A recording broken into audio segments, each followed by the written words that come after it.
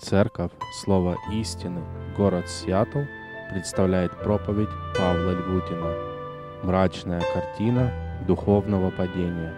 Как вчера мы через водное крещение чудесным образом Бог напоминал нам о спасающей силе Его Евангелия, так сегодня Бог через вечерю Господню будет также нам продолжать говорить об этой реальности. Писание раскрывает, что мы были спасены и спасаемся только по силе Божьей благодати. Не просто по Божьей благодати, а только по Божьей благодати. Это указывает, что в этом деле спасения человеческим усилиям места совершенно нет.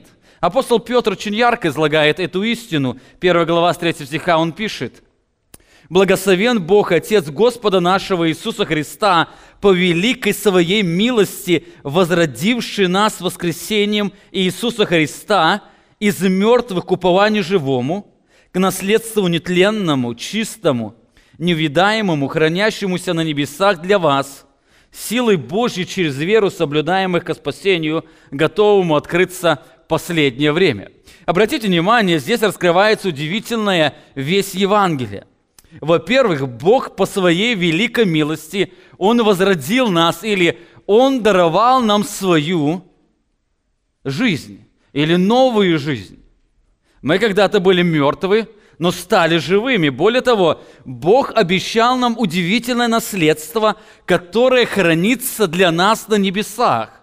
Кстати, это не наше наследство, это наследство принадлежит Иисусу Христу, и Христос разделит это наследство между нами. Более того, Бог не только даровал нам жизнь, не только даровал нам чудесное обетование, в котором мы живем, но также Он Своей силою соблюдает нас ко спасению. Обратите внимание, 5 стих сказано: «Силой Божьей через веру, соблюдаемых ко спасению». Глагол «соблюдать», который здесь использует Петр, означает «хранить» или «стеречь». Это военный термин, который означает охрану. Как во время войны охраняет определенную базу, так и здесь Бог говорит, что Он охраняет тех, кому Он дал жизнь. Настоящее время данного глагола указывает на необходимость постоянной защиты, потому что идет непрекращающая духовная война. Это реальность, которую нам нельзя забывать. Мы находимся на войне, и в этой войне мы защищаемся силой Иисуса Христа или Божьей силой. Жизнь христианина – это жизнь войны, которая не прекращается, но радостная новость в том, что не наши усилия, а всемогущество Бога является гарантией окончательной победы.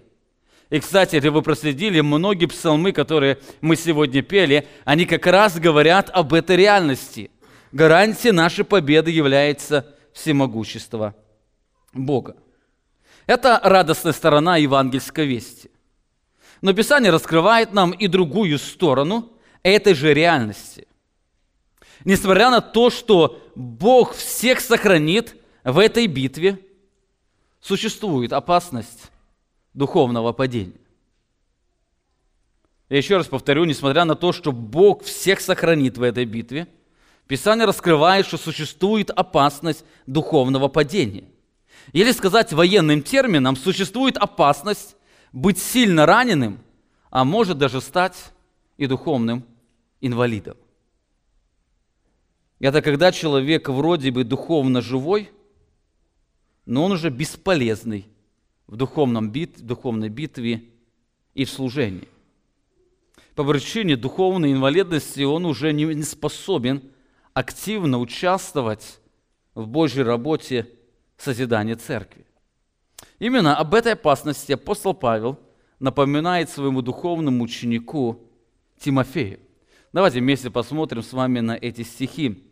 В 1 главе, заканчивая 1 главу, апостол Павел говорит Тимофею, 18 стих: «Преподаю тебе, сын мой Тимофей, сообразно с бывшими тебе пророчествами, такое завещание, чтобы ты воинствовал согласно с ними, как добрый воин, имея веру и добрую совесть, которые некоторые, отвергнув, потерпели колебокрушение в вере. Таковы Именей и Александр, которых я предал сатане, чтобы они научились не богохульствовать». прошлое воскресенье, исследуя первую часть данного стиха, мы с вами посмотрели на 5 важных принципов правильного отношения к служению. Эти принципы, они относятся к любому служению, как служению в церкви, так и служению в семье и в обществе. Во-первых, апостол Павел говорит Тимофею, что он должен постоянно помнить, что христианская жизнь или служение – это война. Когда мы приходим в церковь служить, служение в церкви – это война. Когда вы находитесь в семье также продолжает проходить духовная война. Во-вторых, он призывает Тимофея, чтобы он должен знать свое призвание. Он должен знать, кем он был призван, потому что перед ним он несет ответственность. Он должен знать в качестве кого он был призван и для чего.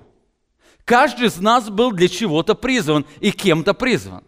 Если посмотреть на вашу семью, кто-то из вас призван быть мужем, кто-то из вас призван быть женою, кто-то призван быть родителями, кто-то призван быть детьми. И в этом постоянно идет война. Более того, в созидании церкви Бог своих людей призывает. И мы должны знать, кем мы были призваны и в качестве кого были призваны. В-третьих, мы должны знать или должны исполнять свой долг. Мы не просто призваны, но мы призваны для чего-то. Именно поэтому мы должны знать об этом долге. Мы должны хранить его и жить в соответствии его или исполняя его. К сожалению, кстати, если говорить о семейной жизни, очень часто мужчины или девушки, которые вступают в брак, они не знают вообще своего долга, которым призвал их Бог. Если Бог вас призвал быть мужем, вы должны знать, кто такой муж, какие его обязанности, и жить в соответствии этому. То же самое и в обратном. Подобно он раскрывает и в Церкви Христовой. Человек должен знать свой долг и исполнять его. В-четвертых, Павел призывает Тимофея хранить свое сердце. Он должен, совершая служение, иметь добрую веру и чистую совесть. И последний, он должен помнить об опасности и убегать его. Именно об этой последнем пункте, о котором мы вчера, в прошлом воскресенье говорили, я хотел подробно сегодня коснуться. Мы должны помнить об опасности и убегать ее. Говоря об этой опасности, во-первых, в этих стихах апостол Павел напоминает Тимофею, что есть опасность духовного падения. Есть опасность. Это не просто выдумка, это реальность, это опасность есть. Несмотря на то, что мы сохраняемся Божьей силой, в этой духовной войне есть опасность духовного падения. Он говорит, имея веру и добрую совесть, которые некоторые, отвергнув, потерпели кораблекрушение в вере. В этом стихе мы видим, что можно иметь веру, можно иметь добрую совесть, но впоследствии когда-то потерпеть кораблекрушение в вере. Слово «кораблекрушение» – это когда корабль разбивается, и он тонет. Здесь апостол Павел использует очень яркий образ, который был очень хорошо знаком Тимофею. Я думаю, многие из вас, наверное, каждый из вас не знаком с этим термином, вы не знаете, что такое реально, когда корабль терпит крушение, когда он тонет. Наверное, мало кто из вас был в такой ситуации. Но в то время это была достаточно знакомая ситуация, особенно для апостола Павла и Тимофея. Дело в том, что сам апостол Павел к этому моменту написания этого послания, он был в кораблекрушении минимум 4 раза. Он 4 раза находился в ситуации, когда его корабль, он терпел поражение. Более того, на некотором из них присутствовал сам Тимофей. Мы знаем, хотя бы он в одном был вместе с апостолом Павлом. Событие, когда корабль потерпел крушение. Таким образом, для них это было очень знакомое явление. Каждый раз, попав в кораблекрушение, они теряли все, кроме своей жизни. Когда тонул корабль, они спасались, у них ничего не оставалось из имения, кроме мокрой одежды, которая была на них, и жизнь, которая была Богом им сохранена. Подобная опасность существует и в духовной жизни, когда человек может потерять все, кроме своей духовной жизни. Он может потерять все, кроме своей духовной жизни. Об этом апостол Павел говорит, используя аналогию огня в послании к Коринфянам. В 3 главе, 14 стихе он пишет: «У кого дело, которое он строит, устоит, тот получит награду, а у кого дело сгорит, тот потерпит урон или убыток, впрочем, сам спасется, но так, как бы из огня». Это, наверное, уже более знакомая иллюстрация, когда человека спасают из горящего дома. Можно сказать, что он теряет все. Он терпит сильный убыток. Кстати, в Соединенных Штатах Америки, где мы живем, это может не совсем ощущается, потому что дома застрахованы от этого. Но в то время была чуть другая ситуация. Когда сгорало имение или сгорал дом, то человек все терял, он переживал сильный убыток. Потом, да, происходит в духовной жизни. И Бог говорит, и апостол Павел пишет: впрочем, он сам спасется, но пройдя через пламя, он несет в себе отпечаток и запах огня. Он спасен, но оно ощущается то состояние, которое, когда он переживал, это духовное падение. Так в этом послании апостол Павел предупреждает Тимофея об опасности духовного падения. Говоря об этом, я хотел бы выделить два очень важных момента, которые раскрывают реальность этой опасности. Во-первых, здесь апостол Павел раскрывает Тимофею, или в этом тексте мы видим, что эта опасность, она существует для всех. Это опасность для всех. Посмотрите на полный контекст слова апостола Павла. «Преподаю тебе, сын мой Тимофей, сообразно с бывшими тебе пророчествами, такое завещание, чтобы ты воинствовал согласно с ними, как добрый воин, имея веру и добрую совесть, которые некоторые, отвергнув, потерпели кораблекрушение в вере, таковы Именей и Александр, которые я предал сатане, чтобы они научились не богохульствовать». Обратите внимание на главную тему данного отрывка. Главная тема данного отрывка – это не повеление Тимофею передавать некоторых сатане. Также в этом описании апостол Павел не просто желает Тимофею сказать о тех людях, которые когда-то были преданы сатане, и они были очень знакомы Тимофею. Это не просто информация о падении людей. Этот главный отрывок, он направлен туда, чтобы предостеречь Тимофея об опасности кораблекрушения. Он говорит: я призываю тебя, я приказываю тебе воинствовать, как добрый воин, имея веру и добрую совесть. Почему? Потому что некоторые отвергнули добрую совесть, и было поражение в их жизни. Эту иллюстрацию, которую он приводит для того, чтобы Тимофей помнил, что у него есть эта опасность. Эта опасность, она для всех. Более того, когда он говорит о двух этих людях, скорее всего, это были два служителя, которые были знакомы Тимофею. Они вот когда-то ярко проповедовали Евангелие, они имели веру, они имели добрую совесть, но со временем с этим что-то случилось. Они потерпели кораблекрушение в вере. Скорее всего, здесь Павел говорит о тех людях, которые были хорошо известны Тимофею. Это Именей и Александр. О первом из них, Именее, скорее всего, Павел говорит во втором послании, который вместе с Филитом утверждал, что воскресение уже было, тем самым разрушая в некоторых веру.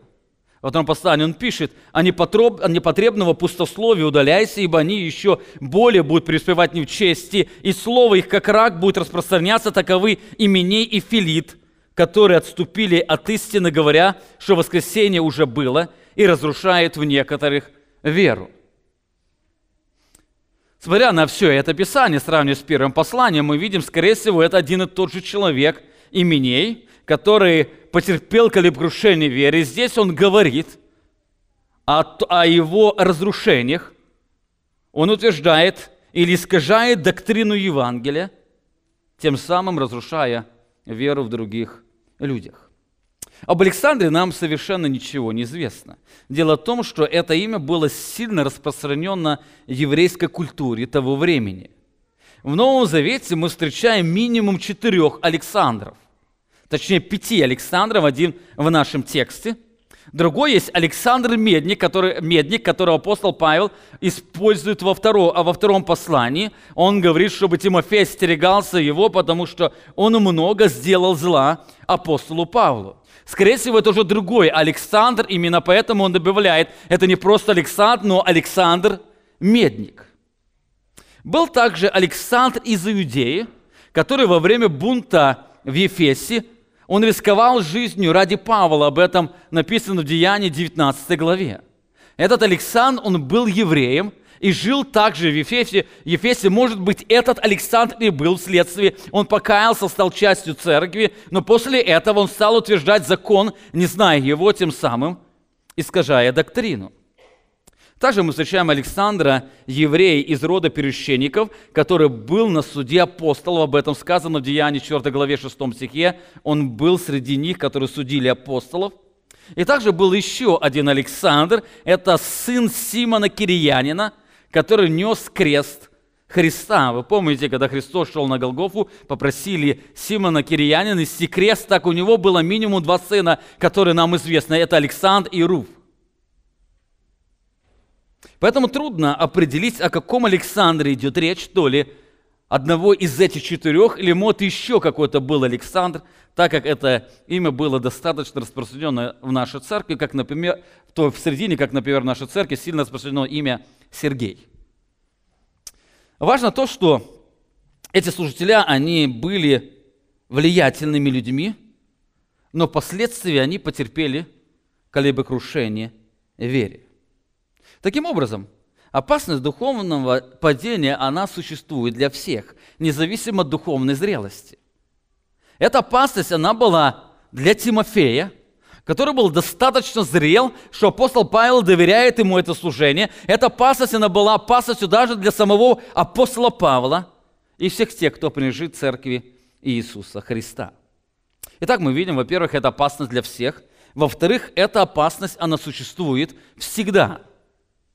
Мы каждый раз подстерегаемся или переживаем эту опасность духовного падения.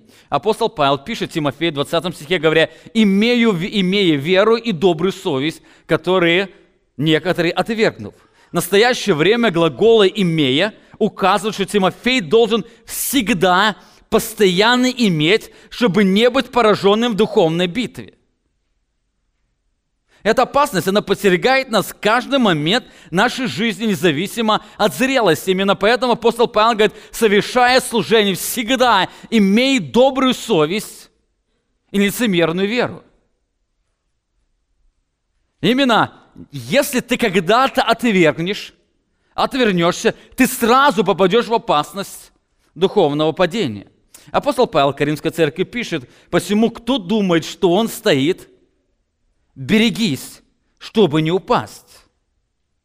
Заметьте, духовное падение – это реальная опасность, которая подстерегает каждого из нас, и она очень сильно подстерегает нас тогда, когда мы думаем, что стоим, когда мы думаем, что в нашей жизни все в порядке.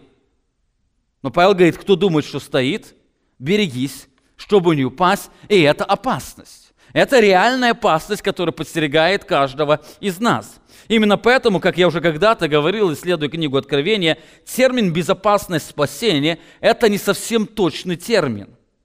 В спасении очень много опасностей, потому что это война, где можно быть подвергнутым падению.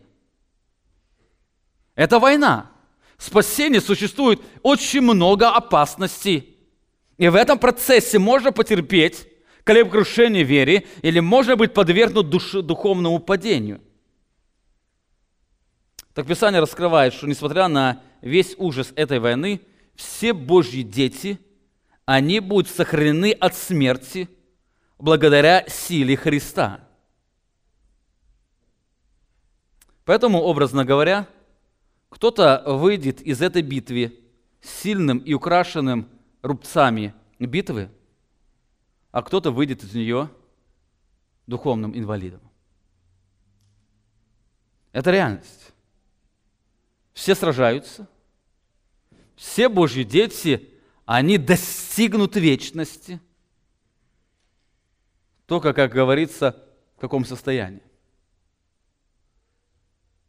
Кто-то будет переживать благословение, здесь на земле будет сосудом чести, который Бог будет использовать для служения, а кто-то будет просто инвалидом, забирая все силы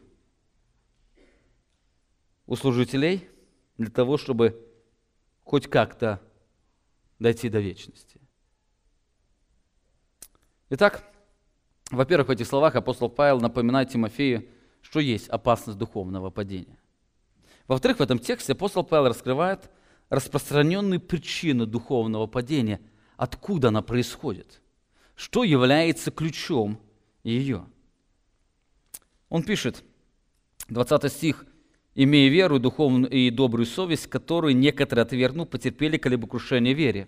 Глагол «отвергли» означает «отодвинули» или «толкнули в сторону». Так что они оттолкнули в сторону? Они что-то толкнули в сторону. Так Павел говорит, что «которые некоторые отвергли», то есть они отвергли добрую совесть, которую они должны были постоянно иметь.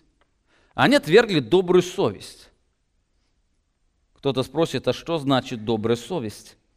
Слово «совесть» означает, это инструмент, который на основании стандарта добра и зла оценивает состояние человеческого сердца.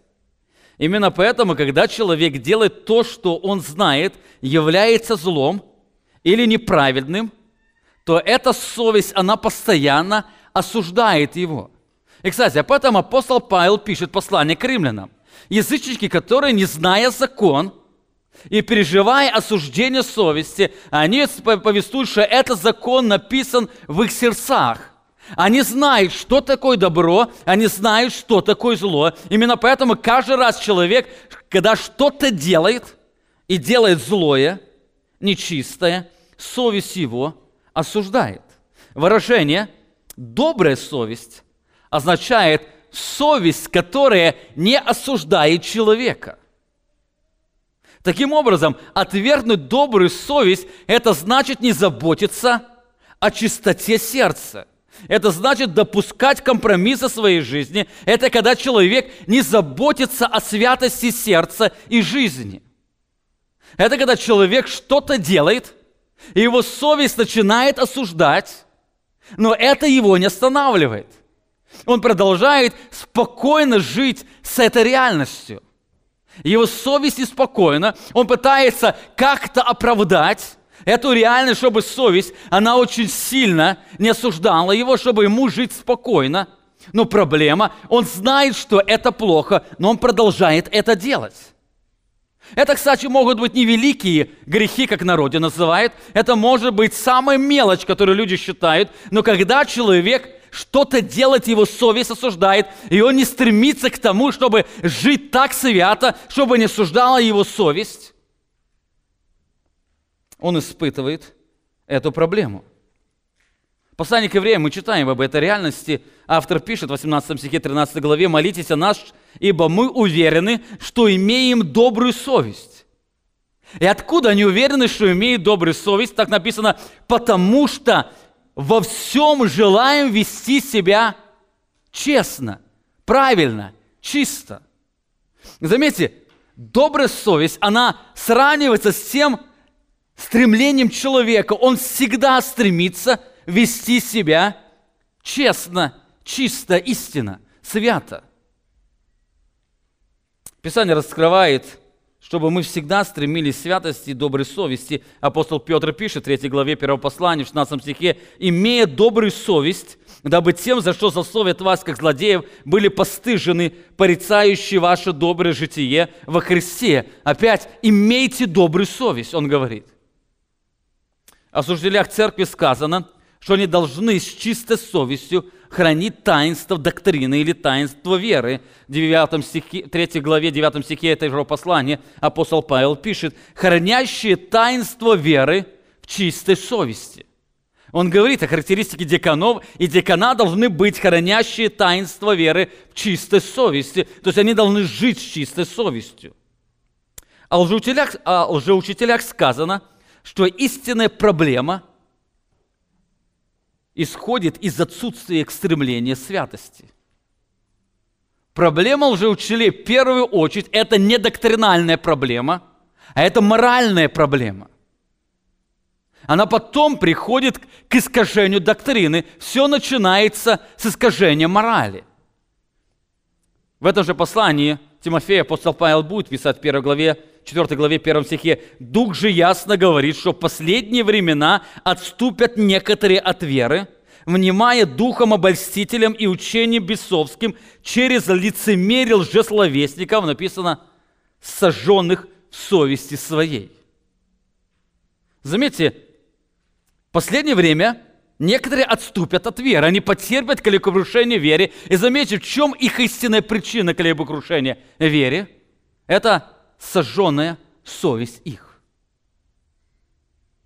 Это когда они заглушают свою совесть, вместо того, чтобы стремиться к святости, они начинают оправдывать себя различными доводами, чтобы дальше продолжать вести такой же нечистый образ жизни.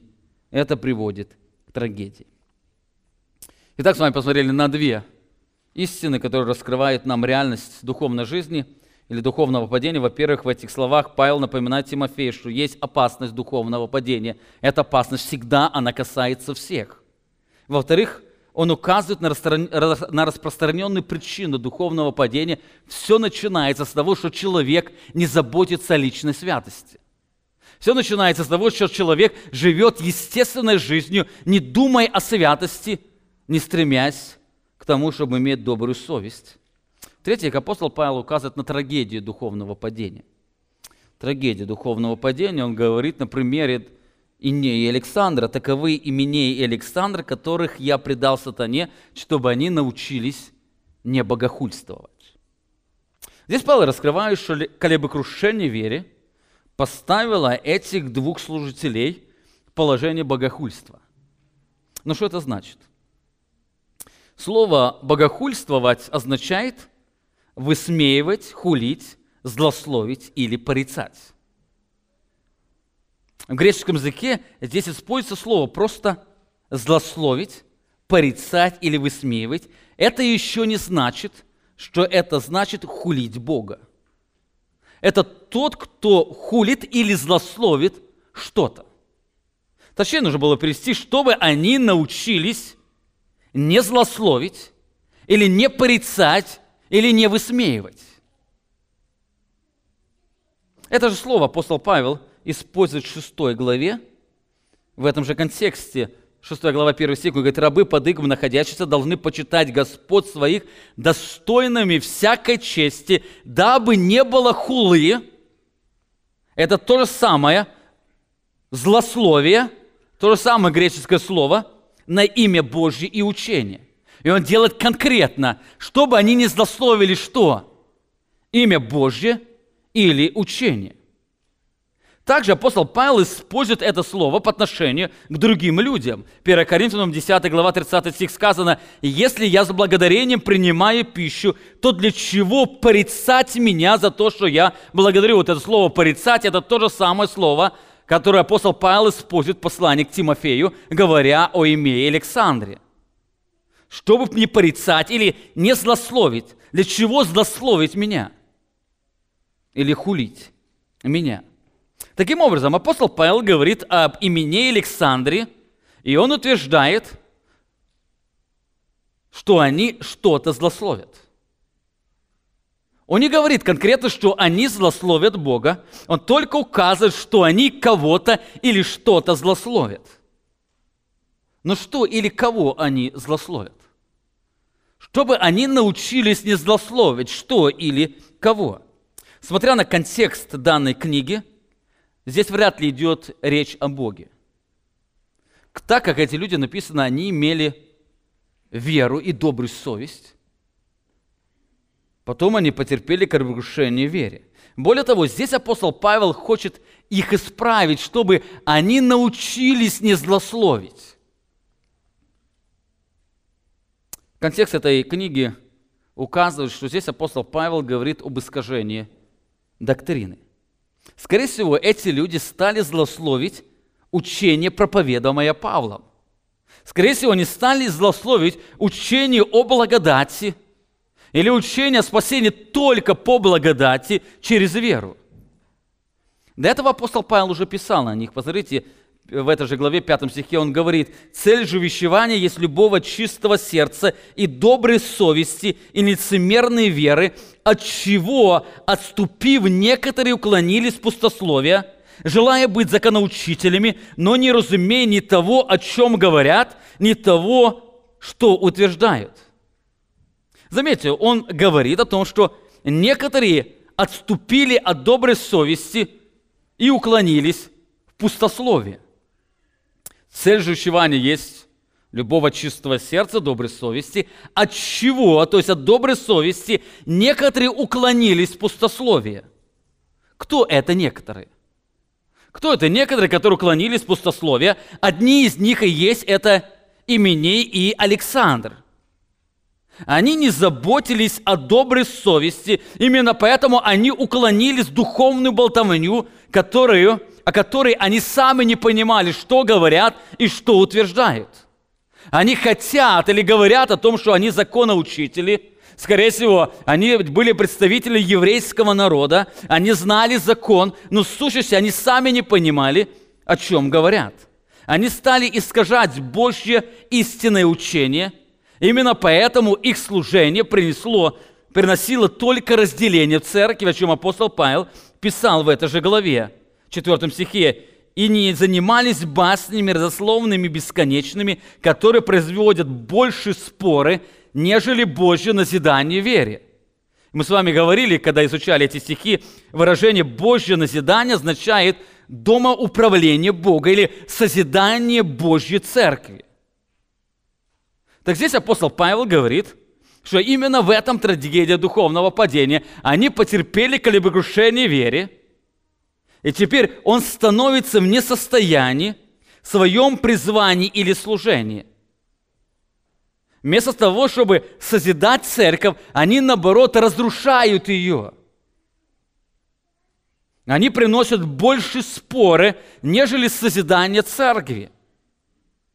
Вы знаете, это касается не только служения в церкви, но также и служения дома. Он раскрывает, что вся их речь, которую они используют, это просто болтовня, которая не имеет силы. Павел предостерегал об этом Тимофея. Посмотрите, во 2 послании он говорит подобные слова: «А непотребного у пустословия удаляйся». Заметьте, эти люди, они уклонились в пустословие. Апостол Павел говорит: а ты этого непотребного пустословия удаляйся. Почему? Потому что они еще более будут преуспевать нечести, и слово их, как рак, будет распространяться. Обратите внимание, их пустословие, оно связано с их нечестием. Они не имеют добрую совесть, поэтому они стали искажать доктрину. И вся их проповедь – это просто духовная болтовня, которая не имеет силы. Но более того, она не просто не имеет силы, но она имеет обратную, разрушающую силу. Он говорит, слово их, как рак, будет распространяться. Таковы Именей и Филит, которые отступили от истины, говоря, что воскресение уже было, разрушая в некоторых веру. Заметьте, не имея доброй совести, они потерпели колебокрушение в вере, то есть они перестали держаться истинного учения и жить доверием Богу. Это привело к тому, что все их служение скатилось просто к духовной болтовне. Более того, эта болтовня, она не только не созидала, но также разрушала веру Божьих детей. Именно в этом трагедии духовного падения. Они, может, казались какими-то влиятельными, но вот эти компромиссы, которые они стали допускать в своей жизни, она стала постепенно разрушать их жизнь, и оно приносило разрушение в церкви. Таким образом, находясь на войне, они стали орудием дьявола против Божьих детей. Это серьезная трагедия. Подумайте, Если вы не будете заботиться о доброй совести, то все ваше служение будет не орудием созидания, а орудием разрушения. Я более бы еще приземлил, говоря о нашей семье. Если вы не будете заботиться о доброй совести, то ваше воспитание детей может стать не орудием созидания, но орудием разрушения их сердец.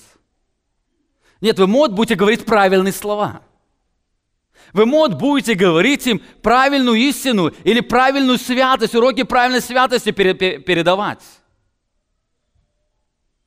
Но если вы сами не заботитесь о доброй совести, то все ваши слова, они будут не созидать их, они будут разрушать их сердца.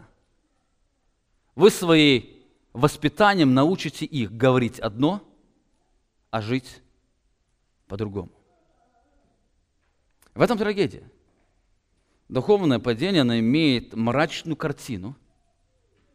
И она не только приносит трагедию лично в жизни человека, но эта трагедия распространяется на окружающих людей.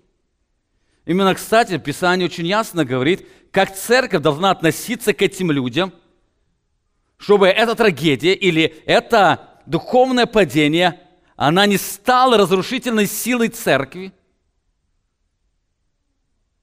То же самое, эта трагедия может стать разрушительной силой разрушения семей.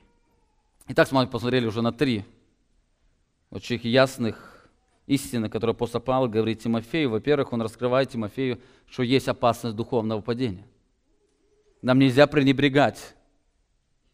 Доктрина сохранности спасения не говорит о том, что нет опасности духовного падения. Эта опасность, она была, есть и будет на протяжении всей нашей жизни. Во-вторых, он указывает на распространенную проблему, с чего духовное падение начинается. Оно начинается с того, что человек отказывается к тому, чтобы стремиться к святости. Он же просто начинает жить по течению. Он начинает опускать компромиссы в своей жизни или в своей совести. И оно постепенно начинает его погружать. В-третьих, апостол Павел указывает, что это падение, оно приводит к трагедии. Эти люди вместо того, чтобы иметь созидающее влияние, они начинают иметь разрушающую силу. В-четвертых, апостол Павел раскрывает ужасающие последствия духовного падения. Если мы говорили о трагедии, которая говорит о последствиях для окружающих людей, то здесь апостол Павел раскрывает последствия для этих же людей. Он говорит: таковы Именей и Александр, которых я предал сатане, чтобы они научились не богохульствовать. Которых я предал сатане, достаточно суровые последствия. Павел говорит, что он предал их сатане. Слово «предал» означает отдать или передать. И я отдал их сатане. Это слово используется, когда Павел говорит, что Христос предал себя за нас, послание к Ефесянам 5 главе во 2 и 25 стихах. Христос предал себя, так апостол Павел говорит: я предал их сатане, я отдал их сатане. Но что это значит? Предать сатане. Передать или отдать — это значит отдать кого-то куда-то, где он в данный момент не находился. Еще раз, послушайте, когда мы говорим предать или отдать кого-то или кому-то, это значит, что отдать человека туда, где он в этот момент не находился. Так предать человека сатане — это значит отдать его во власть сатаны. До этого он находился где-то, где власть сатаны была меньше или ограничена, то теперь он отдается туда, где этой власти больше. Эта власть, где его проявляется. Но как это понять, выражение «предать сатане»? Есть 2 близких значения, которые означают, что это значит. Первое значение – это отдать в руки дьявола, то есть отдать во власть дьяволу его здоровье. Я предал сатане, то есть я отдал это здоровье в руки сатаны, чтобы он поверг его страданиям. Подобное Павел говорит о человеке в первом послании к Коринфянам, 5 главе, он пишет: «А я отсутствую телом, но присутствую вас духом, уже решил, как бы находясь у вас, сделавшего такое дело в собрании вашем во имя Господа Иисуса Христа, обще с моим духом, силой Господа нашего Иисуса Христа, предать сатане возмождение плоти». Предать сатане для чего? Возмождение плоти. Чтобы сатана имел власть над плотью, над здоровьем того человека. Для чего? Чтобы дух был спасен в день Господа нашего Иисуса Христа.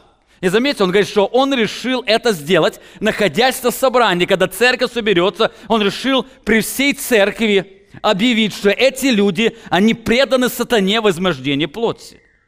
Подобное явление мы читаем в книге Иова, когда Бог предает Иова в руки дьявола только с положительной стороны.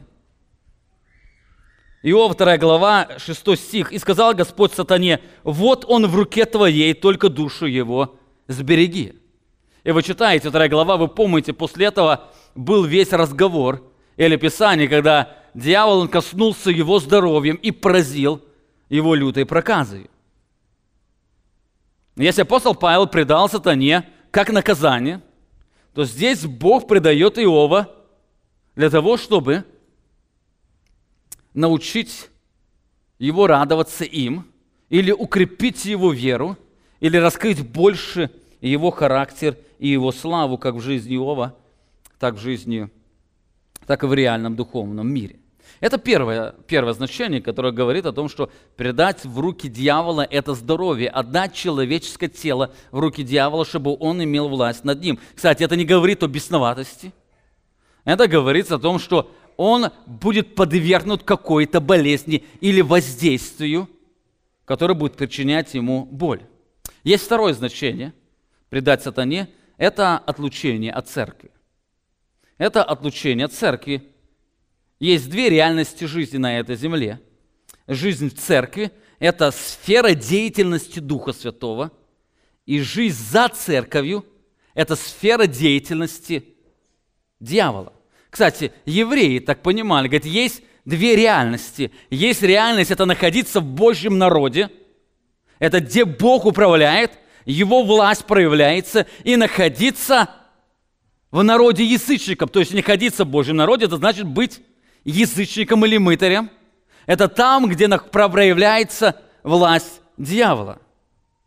Так если раньше они находились под благословениями церкви, и они переживали благословение церкви, которое многие люди переживают, то, будучи отданы миру, они уже не испытывают этих благословений.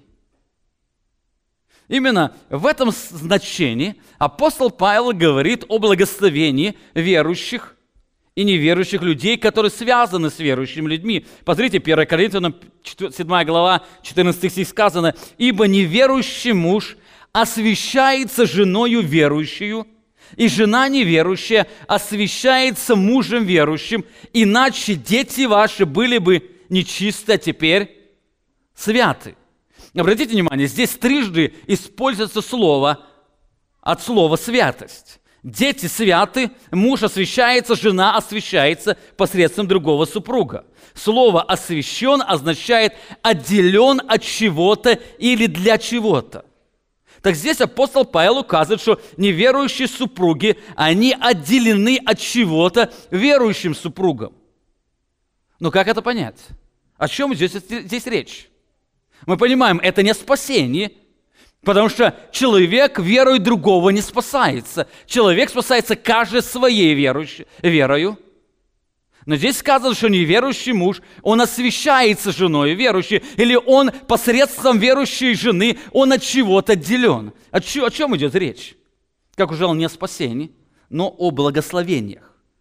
Неверующий муж по причине верующей жены может переживать благословение Божьей защиты, которое дается Божьим детям или Божьему народу или церкви. Другими словами, даже когда неверующий человек, он постоянно приходит на собрание, он посещает малые группы, он находится в контексте верующих людей, он уже тогда переживает часть благословений церкви. Он может какую-то испытывать радость, он может испытывать какое-то предостережение, он начинает реально смотреть на этот мир и видеть, что там происходит. Это подобно, как язычники жили в израильском народе, и когда израильский народ переживал благословение, эти благословения на кого падали? И на язычников, хотя они Бога не знали, но они жили среди этого народа. Вот подобно Бог говорит о неверующих мужьях или неверующих женах, которые имеют верующих супругов.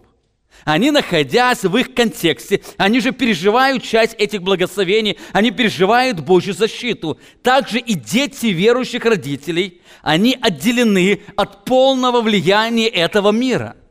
Они с детства уже живут, учась правильно мыслить, правильно оценивать реальность. Они с детства переживают эту благословенную атмосферу церкви и так далее. То есть они отделены от влияния этого мира. Так, возвращаясь к нашему тексту, вновь остается вопрос неотвеченным. Что означает «Павел предал их сатане»? Это означает отлучение от церкви или болезнь тела. Исследуя этот текст или явление, скорее всего, оно означает то и другое.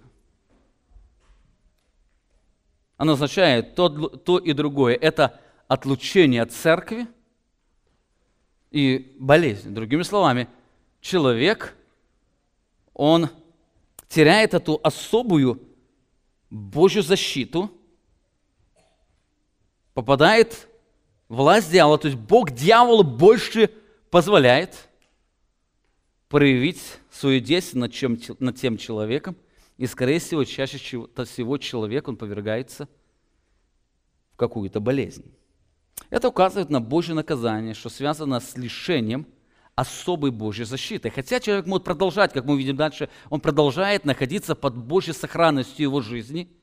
Бог не дает власти над жизнью человека, но он его лишает особой защиты, особого благословения, он погружается в эту реальность. Посмотрите на 5 главу Коринфянам, где апостол Павел подробно об этом раскрывает. Если посмотреть на всю главу, посмотрите на всю картину, что апостол Павел говорит. Начиная главу, он так говорит: «Есть верный слух, что у вас появилось блудодеяние, и притом такое блудодеяние, какого не слышно даже у язычников, что некто вместо жены имеет жену отца своего. И вы возгордились, вместо того, чтобы лучше плакать, дабы изъят был из среды вас, сделавший такое дело». Заметьте, апостол Павел говорит о реальности. В их среде появился человек, который живет жизнью блуда. Он спит с женою отца своего. И они вместо того, чтобы его изъять из среды их, они возгордились. Так что значит это изъять из среды их?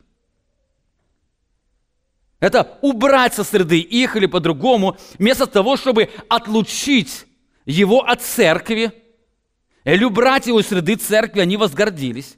Они игнорировали моральное разложение внутри церкви, они не заботились о чистоте церкви, о чистой совести. После этого апостол Павел говорит о своем решении.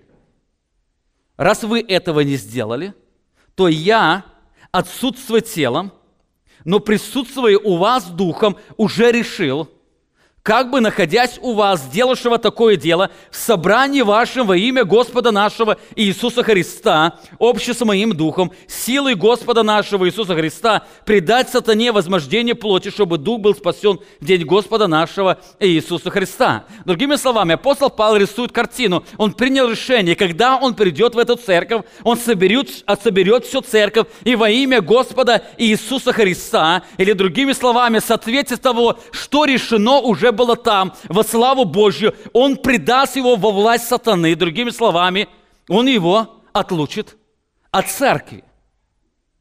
Он провозгласит, что этот человек, он решен благословением, которое Бог предназначил для Божьего народа, для церкви. Он предан будет сатане для наказания и исправления, как дальше говорит, чтобы дух был спасен в день Господа нашего Иисуса Христа. После этого апостол Павел указывает на причины, почему он это сделает. Дальше он говорит, нечем вам хвалиться. Разве не знаете, что малая закваска квасит все тесто? Итак, очистите старую закваску, чтобы быть вам новым тестом, так как вы бесквасны, ибо Пасха наша Христос заклан за нас. Он говорит, что вы не знаете, что эта закваска, она может заквасить все тесто. Другими словами, если закваска попадает в тесто, она начинает влиять на все это тесто. Делая аналогию, он раскрывает, что это моральное разложение, которое стало в вашей церкви, оно потом начнет поражать всю церковь. Итак, поэтому он говорит, что очистите старую закваску. Что значит очистить? Он берет ту же аналогию, выкиньте ее из среды. Возьмите эту закваску, которая пала в тесто, и выкиньте ее, чтобы сохранить чистоту теста. Это вновь просит человека отлученным от церкви. Дальше апостол Павел напоминает им, что он уже писал им об этом раньше. Это не было новое повеление, им нужно было послушаться. Об этом повелении он уже говорил. И я писал вам послание не сообщаться с блудниками, впрочем, не вообще с блудниками мира этого, или лихаимцами, или хищниками, или дослужителями, ибо иначе надлежало бы вам выйти из мира сего. Но я написал вам не сообщаться с тем, кто, называясь братом, остается блудником или лихаимцем, или дослужителем, или злоречивым, или пьяницем, или хищником. С таким даже и не есть вместе. Почему не делать так? Чтобы эта зараза она не прилипла. Этот человек развратился, его нужно вышвырнуть или отвергнуть из среды этой. После этого Павел делает призыв. Ибо что мне судить о внешних? Не внутренних ли вы судите? Внешних же судит Бог. Итак, извергните развращенного из среды вас. Что это значит? Извергните развращенного из среды вас. Это просто отлучить от церкви. Но кто должен быть извергнут? Тот, кто называется братом, но не заботится о чистоте своей совести. Они должны быть отлучены от Христовой церкви. Подобно говорил Христос. Вы помните, Матфея 18 глава, он говорит, если же не послушает их, скажи церкви, а если и церковь не послушает, то да будет он тебе как язычник и мытарь. Как язычник и мытарь. Кстати, здесь Христос берет ту аналогию или традицию, которая существовала в синагоге. Быть как мытарь и грешник, или язычник, значит быть отлученным от синагоги или Божьего общества, Божьего народа. В иудейской традиции была такая практика, по которой грешника подвергали публичному осуждению. Если он не каялся, его изгоняли из синагоги на 30 дней. Если после этого он не раскаялся, то его предавали анафеме, то есть провозглашали человеком, лишенным общества и дружбы с Богом и его народом. Он язычник и мытарь. Как уже говорил, есть две среды. Есть среда Божьего народа, есть среда язычников. Это тот человек, который не заботится о святости своей жизни. Он провозглашался отлученным от синагоги, что значит, он находится в обществе язычников, которые не переживают Божьих благословений. Вы помните, в Евангелиях, особенно Иоанна, очень часто встречается, они боялись быть отлученными от синагоги. То есть эта практика, она существовала в израильском народе, когда людей, которые не исполняли то, что было предписано еврейскому народу, они изгонялись. Таким образом, отлучение человека указывало на отлучение от Божьих благословений, что является частью Божьего наказания. Следствия данного отлучения могут быть различны, или последствия данного отлучения могут быть различны. Это может быть болезни, это может быть смерть, это может быть более сильная прогрессия греха, это может быть разрушение семьи и так далее. Очень много всеразличных последствий может быть. Именно Писание повелевает или дает власть церкви отлучать. Важно отметить, что не церковь решает, кого отлучить, а кого нет. Это решение принимается на небе, оно принимается Христом. Служители церкви на основании Божьего Слова только порушают эту реальность. Именно поэтому апостол Христос дальше говорит, что вы свяжете на земле, то будет связано на небе. И конструкция греческого языка она указывает, что они связывают то, что уже было связано на небе, развязывают то, что уже развязано там на небе. Это должно быть в соответствии Божьего Слова. К сожалению, в христианстве многие манипулируют отлучением. Они используют его ради выгоды, другие церкви, они пренебрегают отлучением. Так важно отметить, отлучение, как и крещение, это только провозглашение происшедшей духовной реальности. Отлучение или крещение – только провозглашение духовной реальности. Через отлучение церковь провозглашает, что он уже отлучен Богом, а через принятие человека обратно, она опять свидетельствует, что он вновь возвращается в эту атмосферу Божьих благословений. Именно поэтому, если человек был отлучен, не в соответствии Божьего Слова или Божьего решения, отлучение, оно не лишает его Божьих благословений. И наоборот, если церковь не отлучила, или человек как-то мог избежать этой реальности, это еще не значит, что он не лишен Божьего благословения. Посмотрите, один из примеров является пророчество Завель из Фиатирской церкви. Апостол Павел пишет, апостол Иоанн говорит слова Христа: «Но имею немного против тебя, потому что ты попускаешь жене Изавели, называющей себе пророчицей, учить и водить в заблуждение рабов моих, любодействовать и есть идоложертвенное. Я дал ей время покаяться в любодеянии ее, но она не покаялась. Вот я повергаю ее на одр и любодействующих с нею в великую скорбь, если не покаются в делах своих». Заметьте, хотя церковь терпела их, они еще попускали ей даже нести служение, но Бог говорит, что она уже была отлучена Христом, то есть была изъята из среды этих благословений. Говорит: посмотри, я дал ей время покаяться, она не покаялась, посмотри, я уже повергаю ее в одр болезни, я уже это совершаю над ней. Она лишается Божьего благословения, хотя в то время, когда церковь терпела ее. Подобно апостол Павел пишет верующим Коринфе: «Оттого многие из вас немощны, больны, немало умирают, ибо если бы судили сами себя, то не были бы судимы». Если эта церковь не сделает, то это сделает сам Бог. Точнее, церковь только должна просить то, что Бог провозглашает. Порушение человек отлучен от церкви, это значит просить, что в соответствии Божьего Слова Бог лишает его благословений за то, что он, называясь Божьим ребенком, не заботится о доброте своей совести и потерпел кораблекрушение в вере. Как уже говорил, независимо от решения церкви, это происходит тогда. Именно поэтому, когда человек терпит духовное поражение, он должен понимать, последствия будут серьезные. Последствия будут серьезные. Именно поэтому в послании к евреям сказано: страшно впасть в руки Бога живого. Сегодня люди научились. Имея последствия, они могут убежать в одну церковь, побежать в другую церковь, еще куда-то убежать и так далее. От церкви можно убежать. Но вся проблема – это решение принимает не церковь. Это решение принимает Бог.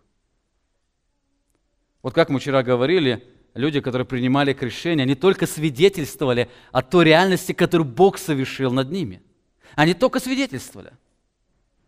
Не мы решили, что их принять в контекст церкви, где они будут переживать благословение. Мы только засвидетельствовали, что они Богом помещены в Его церковь, где они будут переживать Его благословение. Отлучение – это подобное провозглашение, когда церковь на основании Божьего Слова порушает, что этот человек лишен Божьих благословений. Кстати, это не означает, что он лишен церкви, то есть он не спасенный, но он лишен Божьих благословений, и в жизни он будет переживать очень серьезные трудности. Более того, здесь важно еще один элемент подметить. Даже когда человек не заботится иметь добрую совесть, он терпит поражение в жизни, но об этом никто не знает. Он получил способность скрывать эту реальность. От церкви, служителей вы можете скрыть.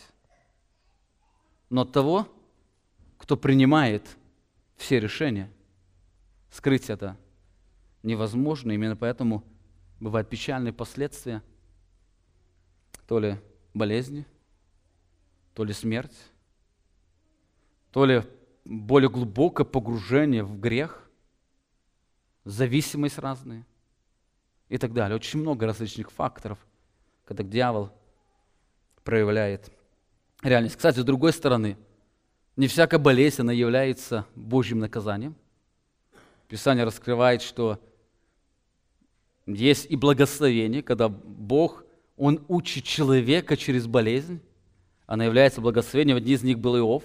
Он был праведным, и он был погружен или отдан в руки дьявола, чтобы тот навел болезнь не потому, что он был грешник и заботился о чистоте совести, но потому, что у Бога был другой план – явить свою святость. Нужно понимать и о другой реальности. Итак, у нас очень мало осталось времени. Я хотел бы еще обратить внимание на один очень важный пункт. Это благодать в духовном падении. Мы поговорили об опасности, о причинах, о трагедии, о ужасающем последствии. Но есть и благодать в духовном падении.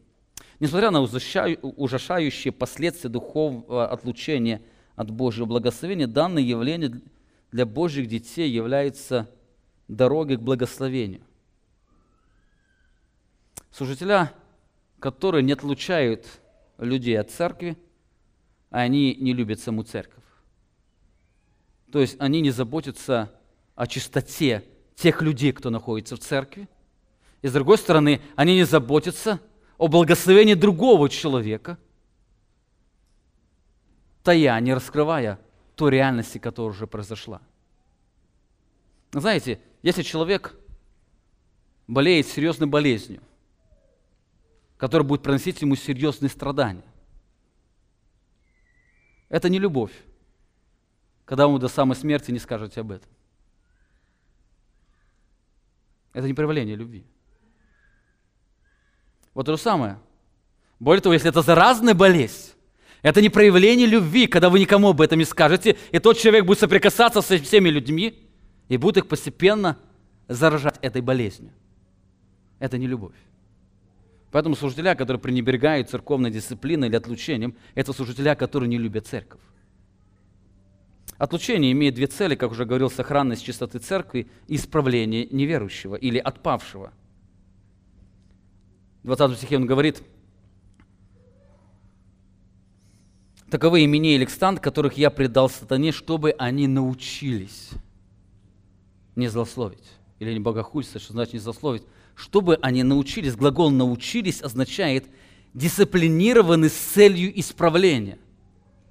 Он говорит, я это сделал для чего? Чтобы они были исправлены. Другими словами, Бог человека предает во власть сатаны для чего? Чтобы через эти страдания он был исправлен. Это не просто наказание. Неверующие люди, они находятся уже там, они переживают наказание, но это наказание с целью исправления. И об этом также говорят другие тексты Писания. Посмотрите, апостол Павел говорит в 1 Коринфянам 5 главе: «Предать сатане возмождение плоти, чтобы дух был спасен в день Господа нашего Иисуса Христа». Для чего он это сделал? Для более конечной цели, чтобы дух был спасен. Вот в какой-то степени апостол Павел понимал, что этот человека есть вера, он был с ним знаком, но не имея, не заботясь о чистой совести, он упал в это преступление. Так апостол Павел желает, чтобы он был наказан от Бога или через дьявола, был спасен в день Господа нашего Иисуса Христа. Также в 11 главе он пишет об этом: «Оттого многие из вас немощные, больные, немало умирают, ибо если бы мы судили сами себя, то не были бы судимы, будучи же судимы, наказываемся от Господа». Для чего? Чтобы не быть осужденным с миром. Заметьте, он говорит, что многие, их немало, их много, они немощны, они болеют, и они даже умирают. Для какой цели? Чтобы не быть осужденным с миром. Вы знаете, кого-то Бог предает смерти. Для чего? Чтобы тот человек был спасен. Это выражение Божьей заботы, Божьей благодати. Заметьте, в жизни Божьих детей даже во времена падения Бог проявляет свою благодать. Есть более яркая, конечная цель, чтобы дух был спасен, человек был спасен. И Бог позволяет власти болезни и власти смерти иметь власть над тем человеком, чтобы дух был спасен. К евреям мы читаем в 12 главе: «Те наказывали, то есть плотские родители наказывали нас по своему произволу для немногих дней, а сей для пользы, чтобы нам иметь участие в святости Его. Всякое наказание в настоящее время кажется не радостью, а печалью, но после наученным через него доставляет мирный плод праведности». Итак, мы с вами посмотрели на мрачную картину духовной реальности, духовного падения. Во-первых, мы с вами говорили, что в этих словах апостол Павел напоминает, что есть опасность духовного падения, это опасность для всех, опасность всегда, независимо от духовной зрелости. Во-вторых, он указывает на распространенную причину духовного падения, и причина является тем, что человек перестает заботиться о чистоте своей совести, допуская компромисс в своей жизни. В-третьих, апостол Павел указывает Тимофею на трагедию духовного падения, когда человек духовно падает, все его служение, оно направлено не на созидание, а на разрушение. Служение в семье, в церкви, в обществе, везде, все его слова, они связаны с разрушающим действием. В-четвертых, апостол раскрывает ужасающие последствия духовного падения. Они лишаются особой Божьей защиты. Бог позволяет дьяволу проявлять в их жизни для того, чтобы они могли быть спасены, они могли быть дисциплинированы. И последнее, апостол Павел учит Тимофея о благодати духовного падения. Бог это делает ради одной очень важной цели, чтобы человек был спасен.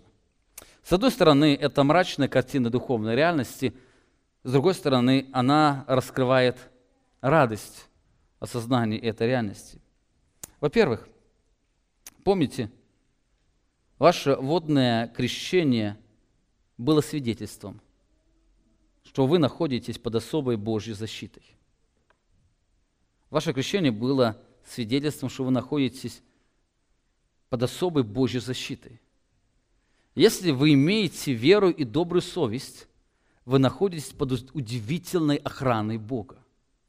Это удивительное благословение, которое вы можете переживать внутри Божьего народа. Во-вторых, ваша вера и добрая совесть, она вознаграждается не только в вечности, но вознаграждается в ваших семьях, в ваших детях и ваших супругах. Неверующий встречается с женой верующего, и дети святы. Это огромное благословение. Имея веру и добрую совесть, вы вознаграждаете благословение ваших детей, но когда вы от нее отворачиваетесь, вы пожнете проклятие в ваших семьях. И в-третьих, я хотел обратиться к детям, вот уже взрослым, к бабушкам, которые родились в христианских семьях. Помните, это особое Божье благословение быть частью христианской семьи при условии, что ваши родители имеют добрую веру, имеют веру и добрую совесть.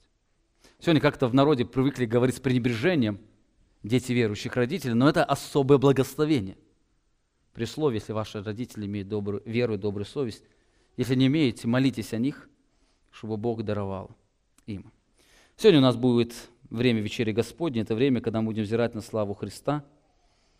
В это время мы можем исследовать себя, стоим ли мы в вере и заботимся ли мы о том, чтобы иметь добрую совесть. Я хотел бы закончить проповедь словами из послания Евреям, 10 главе. «Итак, братья, имейте дерзновение входить во святилище посредством крови Иисуса Христа, путем новым и живым, который Он вновь открыл нам через завесу, то есть плоть свою, имея великого священника над Домом Божьим. Да приступаем с искренним сердцем, с полною верою, краплением очистив сердца от порочной совести, и омыв тело водою чистою. Будем держаться исповедания, упования неуклонно, потому что верен обещающий. Обратите внимание, очистим сердца от порочной совести и с полной верой приступим к Богу. Аминь. Помолимся. Великий Бог, Творец Вселенной, мы сегодня благодарим Тебя за то, что Ты вновь напоминал нам эту реальность, в которой мы живем.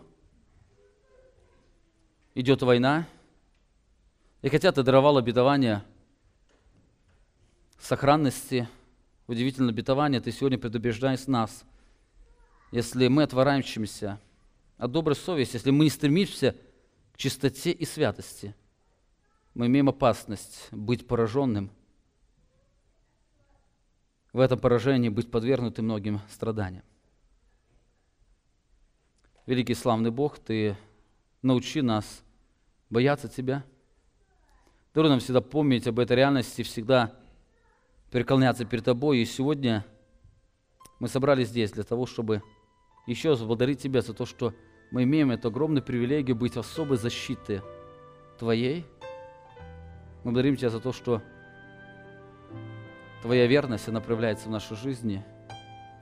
И Ты многих из нас благословлял благочестивыми родителями, которые имели добрую веру и добрую совесть. И Ты сегодня многих продолжаешь этим благословлять. Благослови семьи нашей церкви, чтобы Твоя благодать распространялась в наш вечный Бог. Аминь. Вы прослушали проповедь пастора Павла Львутина. Другие проповеди и информацию о нашей церкви вы можете найти на нашей странице в интернете www.slovoistины.org.